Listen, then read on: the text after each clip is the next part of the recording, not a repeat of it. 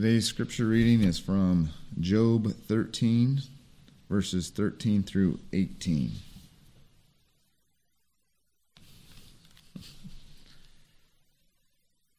Job 13, verse 13. Let me have silence, and I will speak, and let come on me what may. Why should I take my flesh in my teeth, and put my life in my hand? Though he may slay me, I will hope in him, yet I will argue my ways to his face.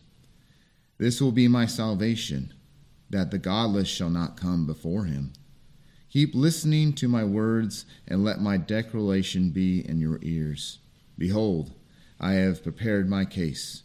I know that I shall be in the right. This is the reading of God's word. Praise be to God.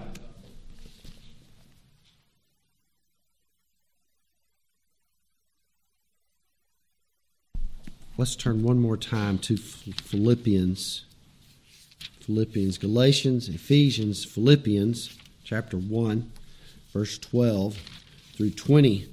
We will see how Job 13 fits in with our passage this morning. Philippians 1:12 through 20.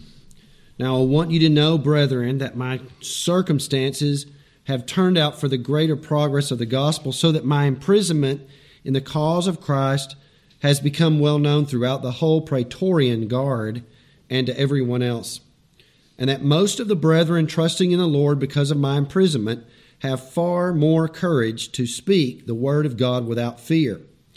Some, to be sure, are preaching Christ even from envy and strife, but some also from goodwill. The latter do it out of love, knowing that I am appointed for the defense of the gospel. The former proclaim Christ out of selfish ambition rather than from pure motives, thinking to cause me distress in my imprisonment. What then? Only that in every way, whether in pretense or in truth, Christ is proclaimed, and in this I rejoice. Yes, and I will rejoice, for I know that this will turn out for my deliverance through your prayers and the provision of the Spirit of Jesus Christ, according to my earnest expectation and hope, that I will not be put to shame in anything, but that with all boldness Christ will even now, as always, be exalted in my body, whether by life or by death. This is the word of the Lord. As we look at this passage this morning, notice what he says. Yes, and I will rejoice. What in the world is he rejoicing in?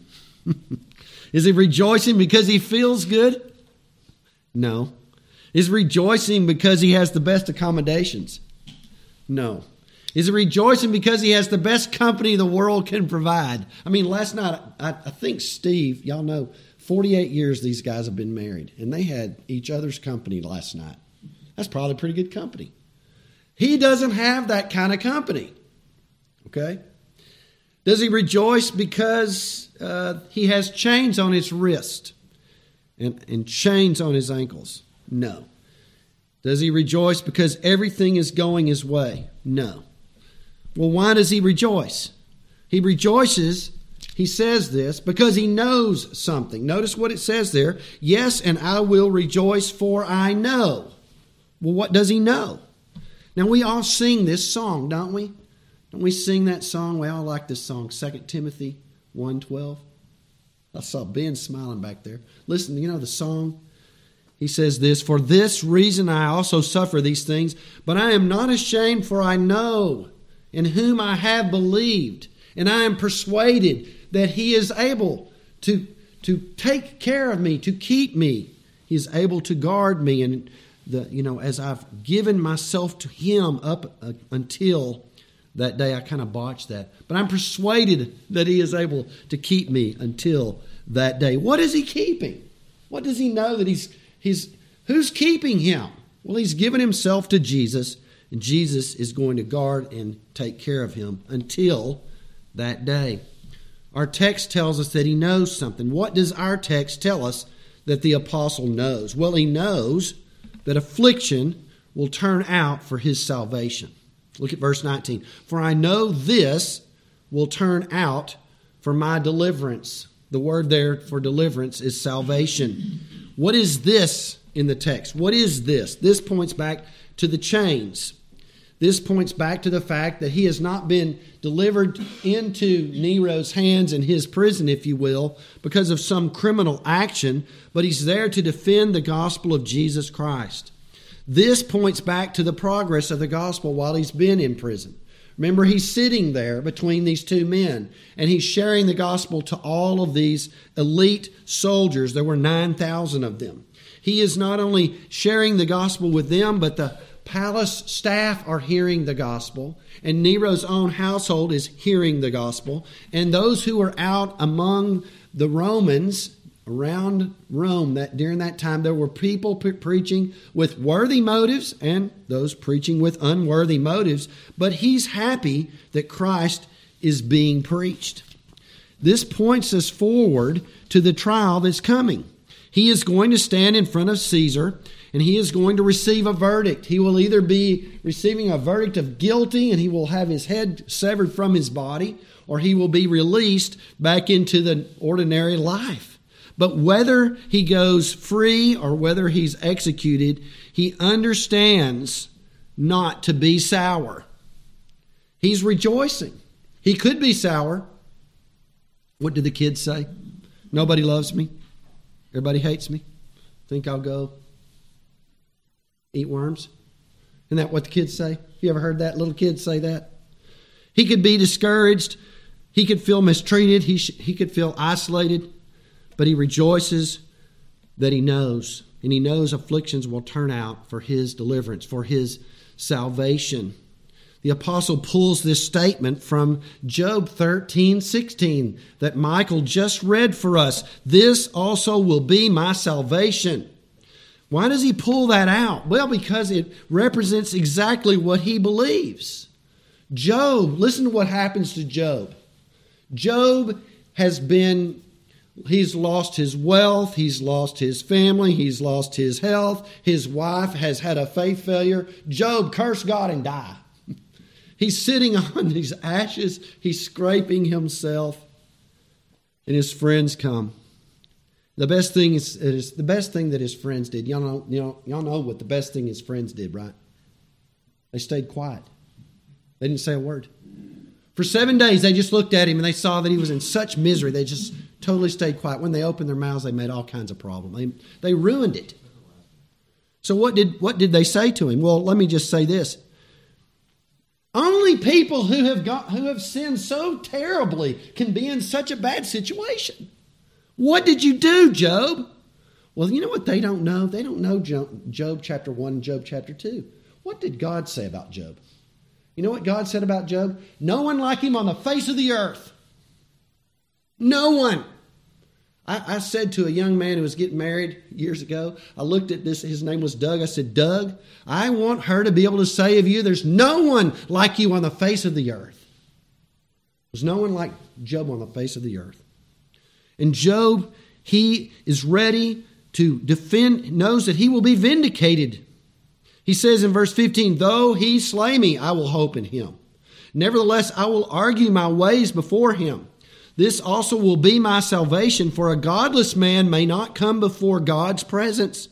Behold, now I have prepared my case before God. I will be vindicated. My hope is in God. That is Paul's sentiment here. This affliction will lead to my salvation. There are many people who think that Paul is in prison because of some sin of his own. But he knows whether he's delivered over to the emperor and into death, or whether he's delivered by the emperor in a verdict of not guilty, he knows that this will be for his salvation.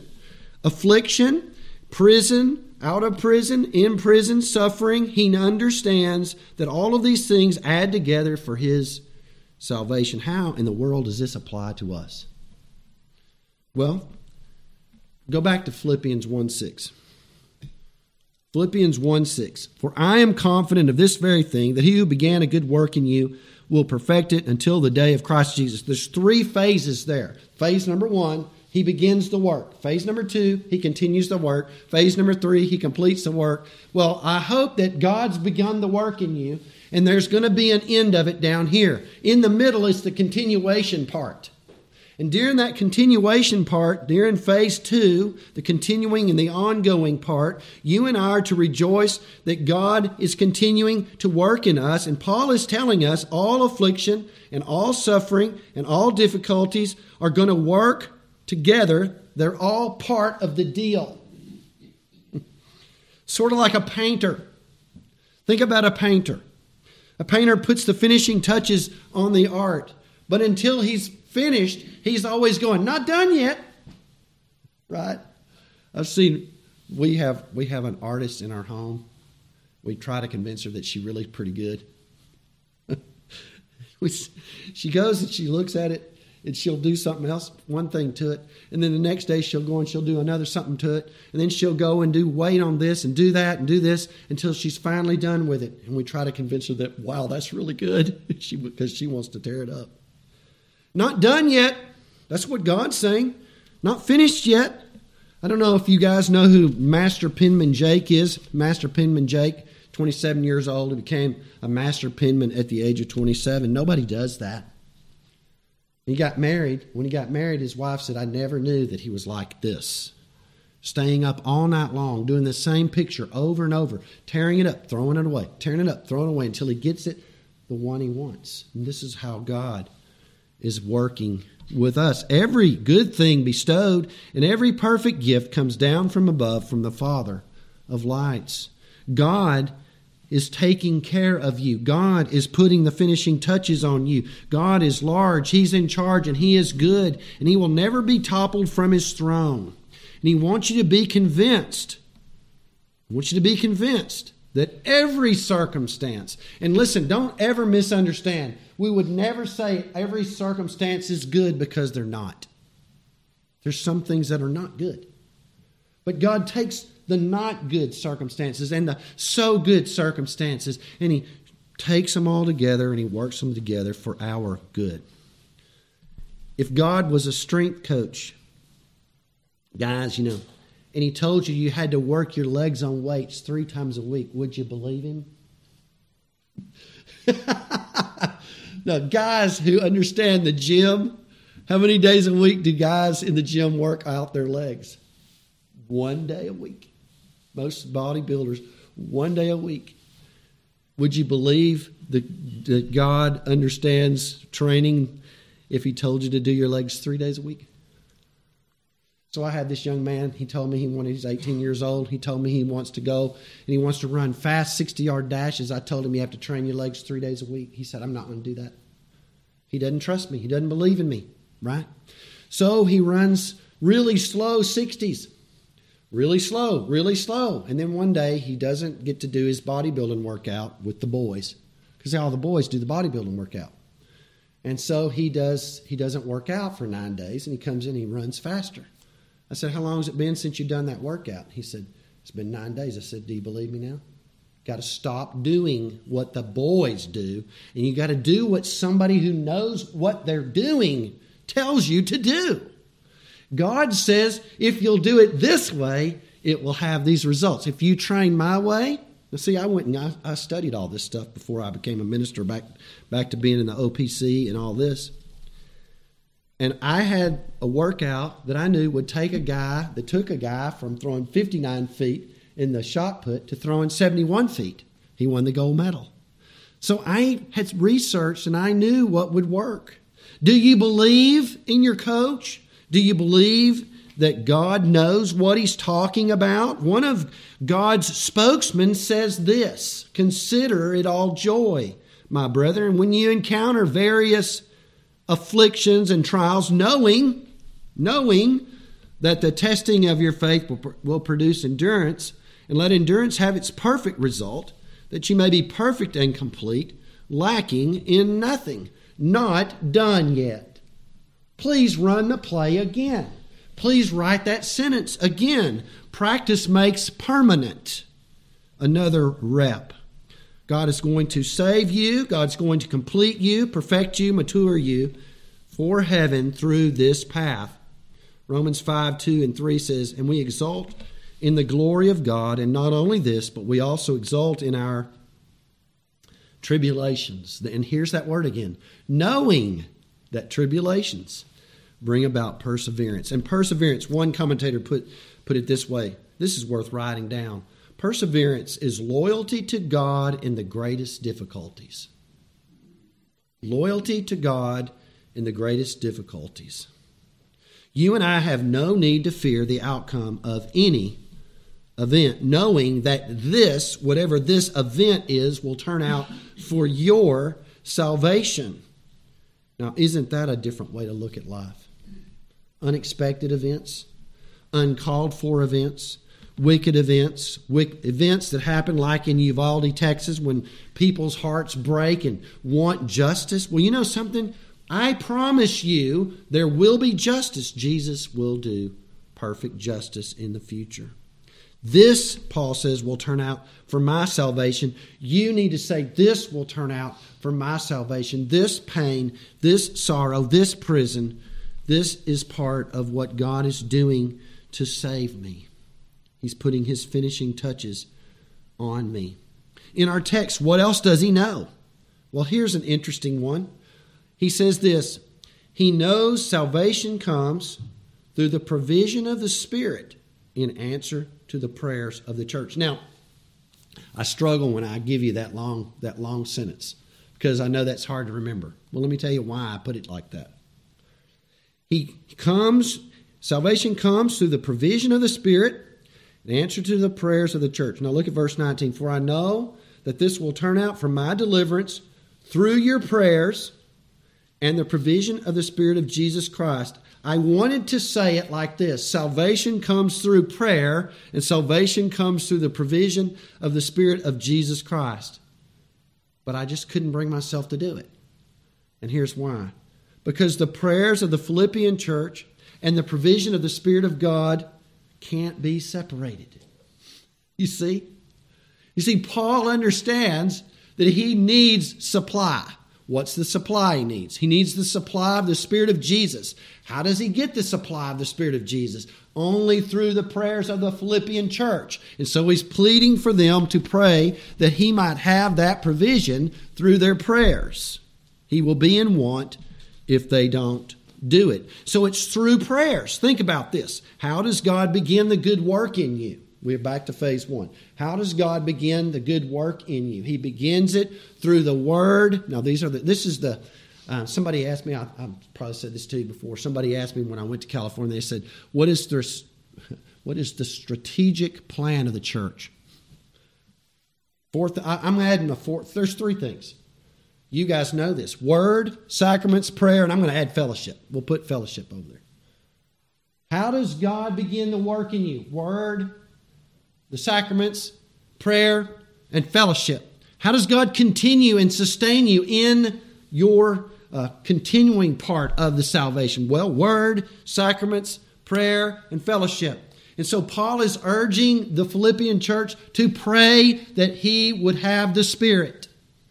He needs this provision of the Spirit of Jesus Christ, and he's saying, I need the Spirit of Jesus Christ to work in me now, and I know that the only way I can really have him is for you to pray for me to have him.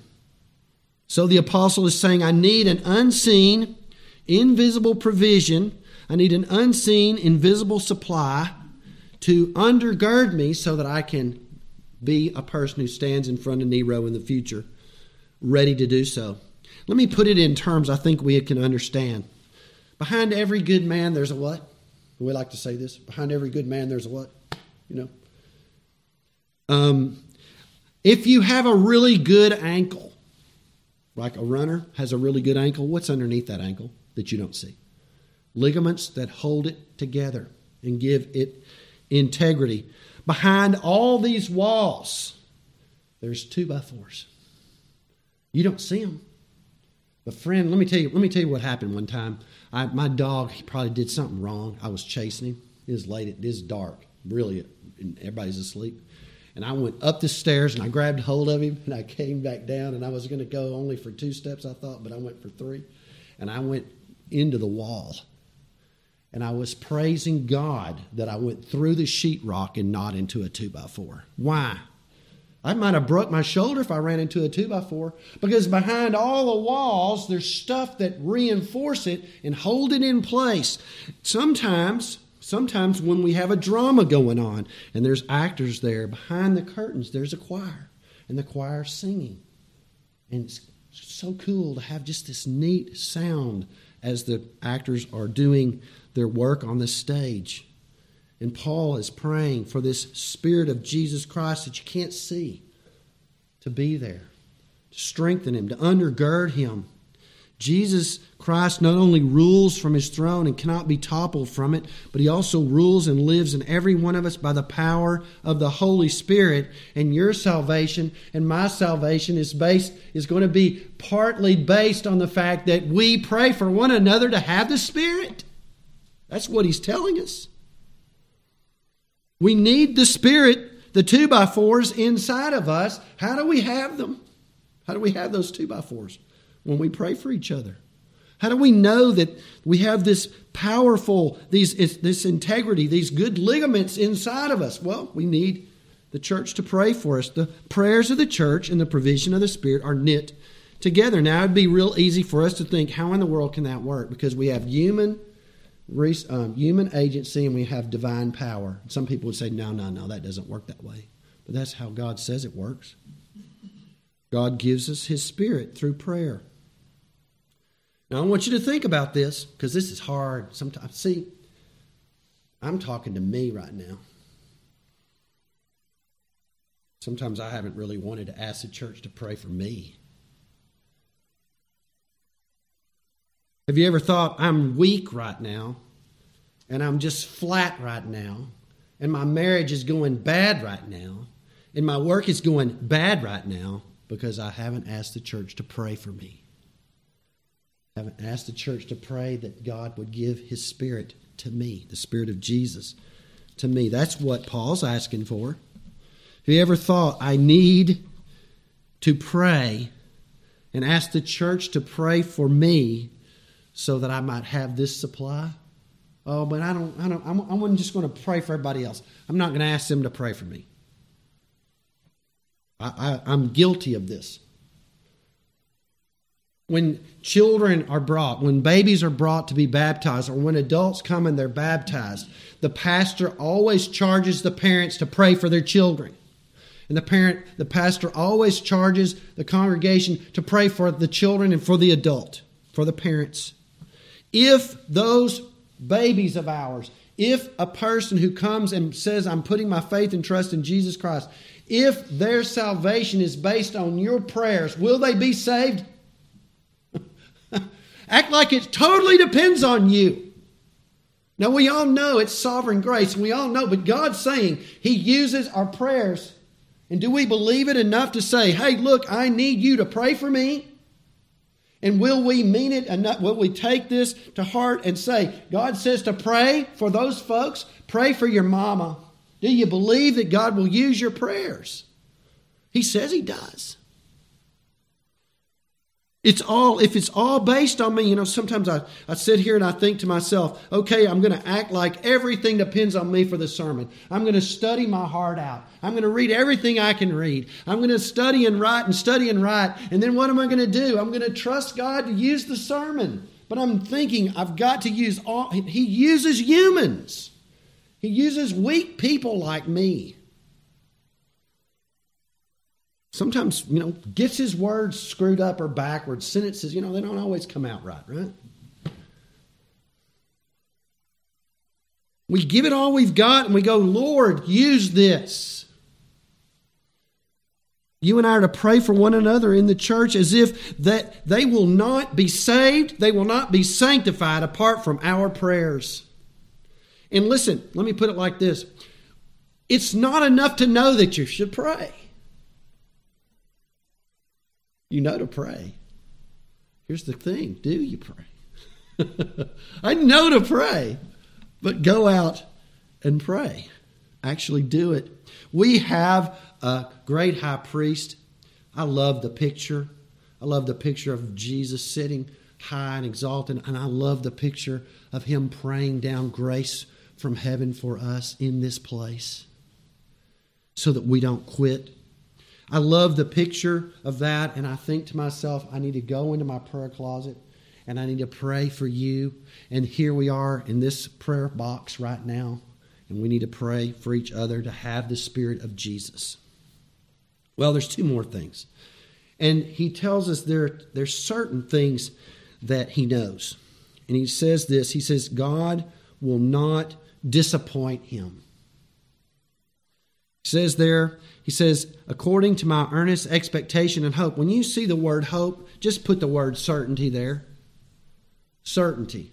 According to my expectation and this certainty, this is a certain hope. God never changes. Christ is going to come again, and God will not disappoint us.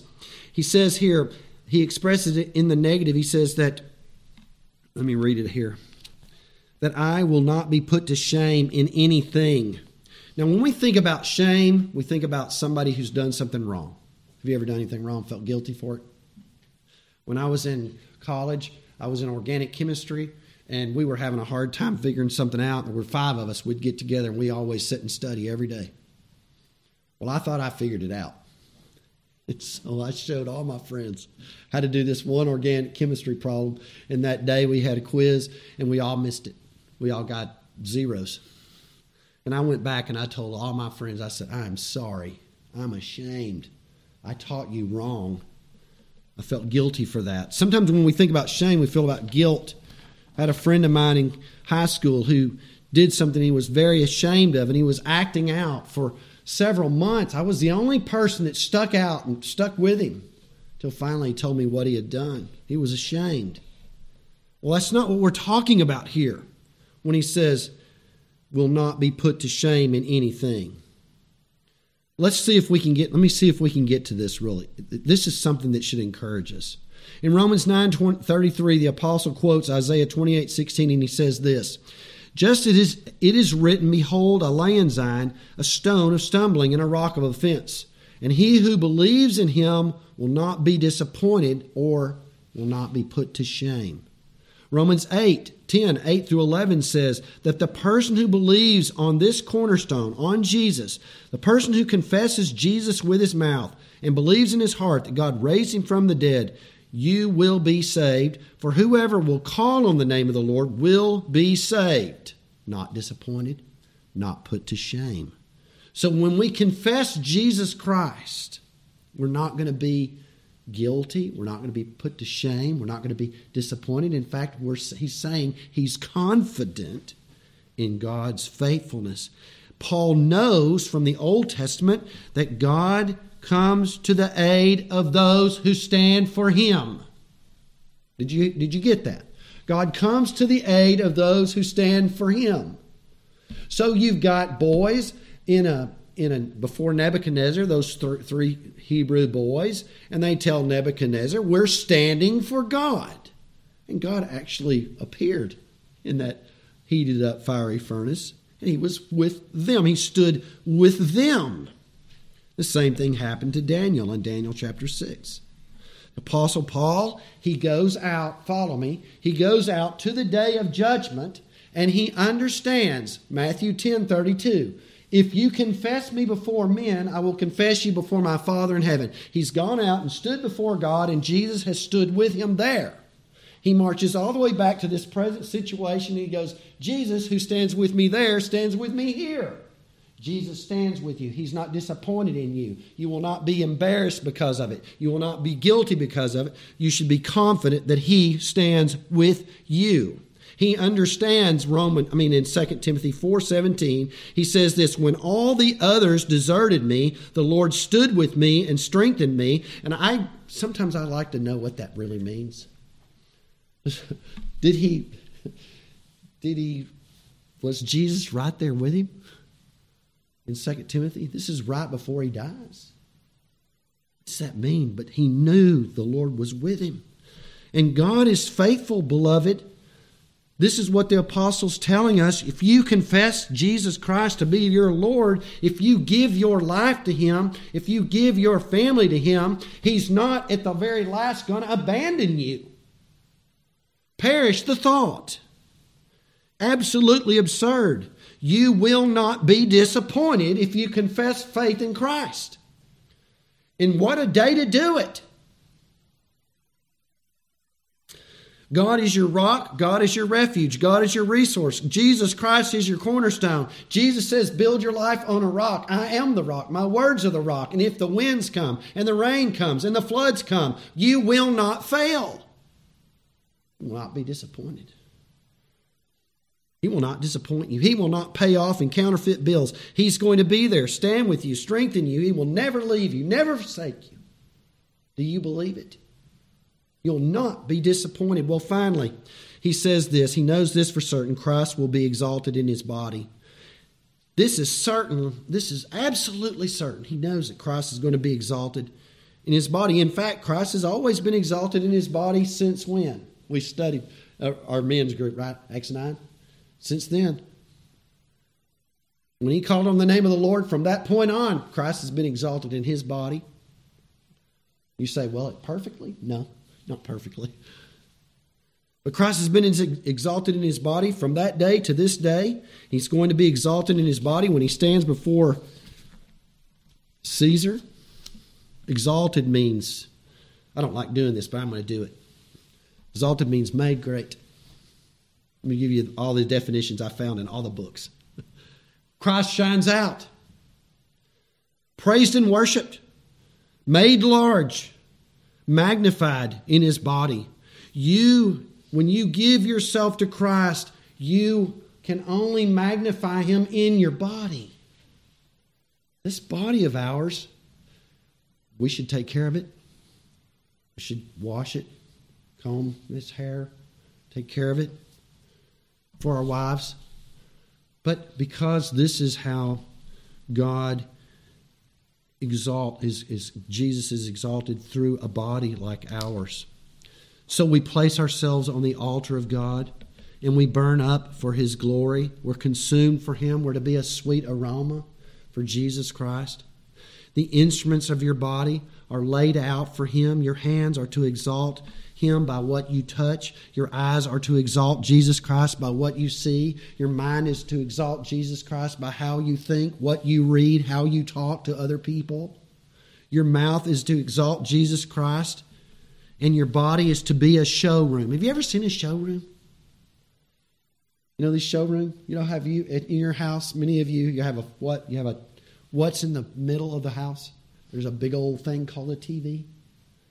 And all the chairs are all situated, focused on the TV. And you know what everybody's supposed to see in your life? Not the TV, supposed to see Jesus. The lights are all focused on Jesus, and Jesus is supposed to be exalted in your body. Apart from Jesus Christ, you will be exalted. I was excited because this came to my mind. I want to tell you what it came to my mind. In 2000, probably 8 or 9, I'm at Walmart and I'm standing in line. And this is before COVID, right? 2009. I'm standing in line and there's a man standing in front of me. And on the back of his shirt it says, "It's all about me."